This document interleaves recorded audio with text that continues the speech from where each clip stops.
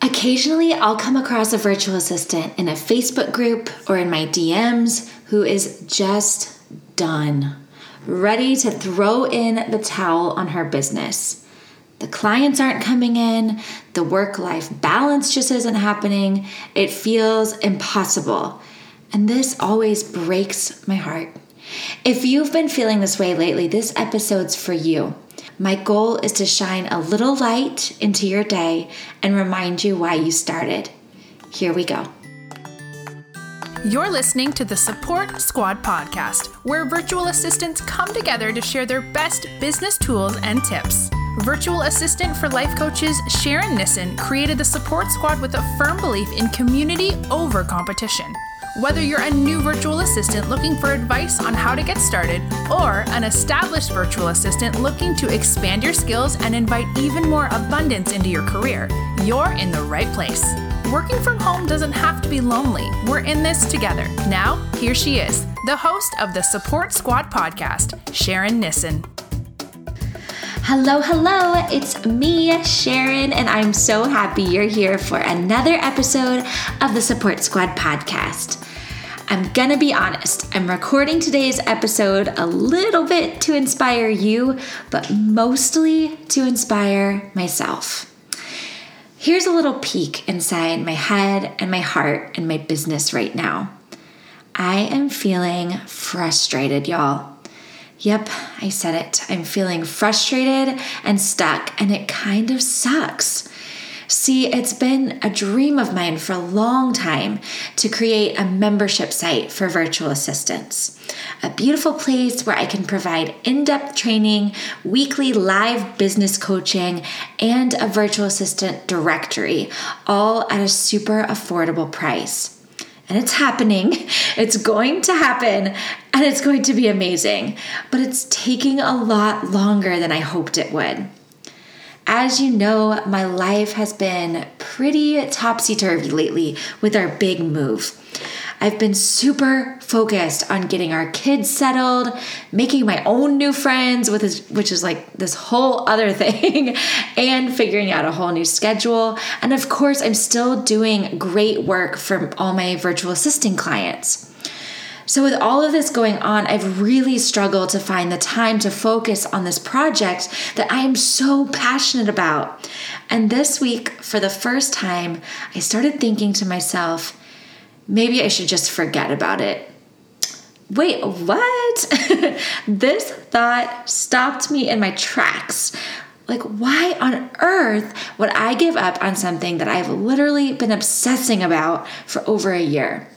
And how can I turn this thought process around and get back on track? So the first thing I had to do was forgive myself and cut myself a little bit of slack. You might have guessed this about me already, but I'm kind of a perfectionist. I pride myself on planning ahead and having everything figured out. And lately, that just hasn't been the case. But that makes sense, right? I just moved my entire family to a new state and started a new life. It's okay if I don't have everything figured out yet. See, in my head, my self-worth was way too tied to my productivity and my ability to achieve my goals and the amount of money I was bringing in each month. By taking a step back and saying, actually, Sharon, you've literally been building a new life for yourself and your family, so it's okay that you're not way ahead on building this new part of your business. I have felt such a sense of relief. I had gotten way too focused on the deadline I had in my mind of getting everything finished, but the problem was I never adjusted that deadline with our move, and that's just ridiculous. So even though it's way outside of my comfort zone to do this, I've decided to let go of all of the arbitrary deadlines I set for myself for now. My new jam is to take that project one step at a time. The reason I started thinking about giving up is because I was looking at the whole project and the fact that it all needed to be done by the deadline, and it was way too overwhelming. By breaking it down piece by piece, it has all become much more manageable. And just like that, I'm back on track. I refuse to let overwhelm stop me from reaching my dreams. And I think that this is what happens to a lot of the virtual assistants I talk to. There is so much information out there for aspiring VAs.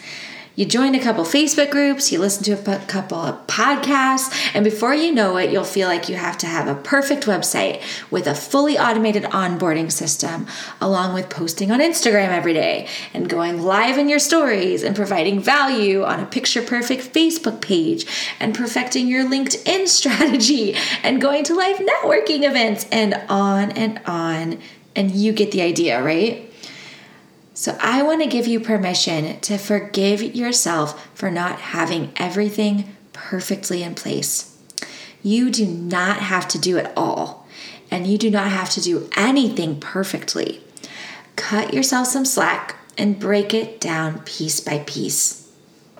If you're feeling overwhelmed by all of the things you feel like you quote unquote have to do in your business, I want you to just throw that to-do list away.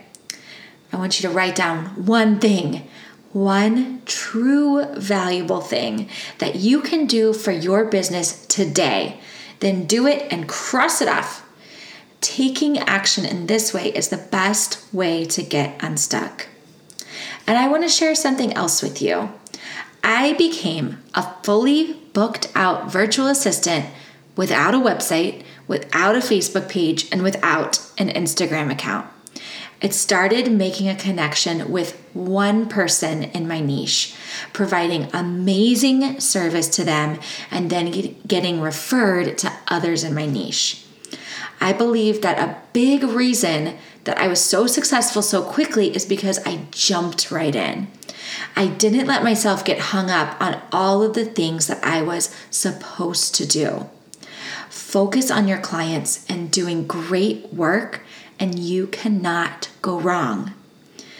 The other thing that always brings me back to earth when I'm ready to give up and give in is to focus on my why.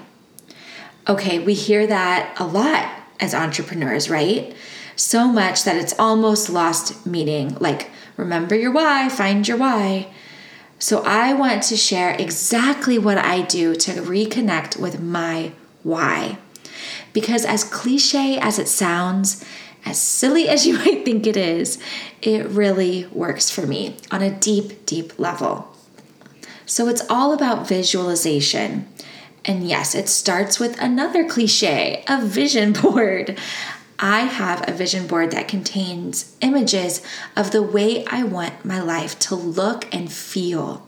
It has photos of my dream home and my dream neighborhood, the places I want to travel, the experiences I want for my children, the romantic moments I want with my husband. And a daily practice that I love is to sit in front of my vision board with music playing, maybe some essential oils diffusing, and I'll sit there for 5 to 10 minutes and just look at all of these images.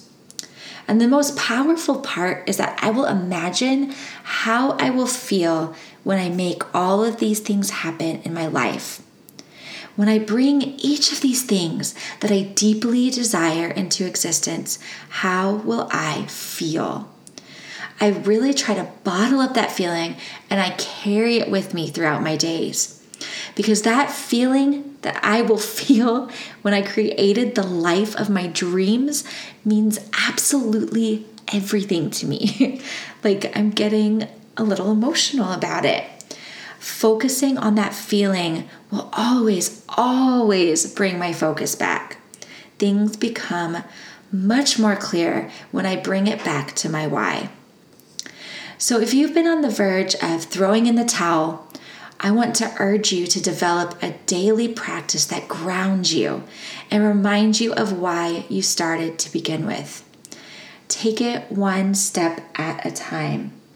I always remind people that are just starting out that so few people actually take action on their wild and crazy dreams. The fact that you are listening to this podcast, the fact that you have already begun, puts you miles ahead of everyone else. You are one of the special ones, and I totally believe in you. So if you're looking for a little more love and encouragement, you know where to find me. I love seeing you in the Support Squad Hangout on Facebook. And keep pushing forward. You're not alone. Until next time, Boss Babe.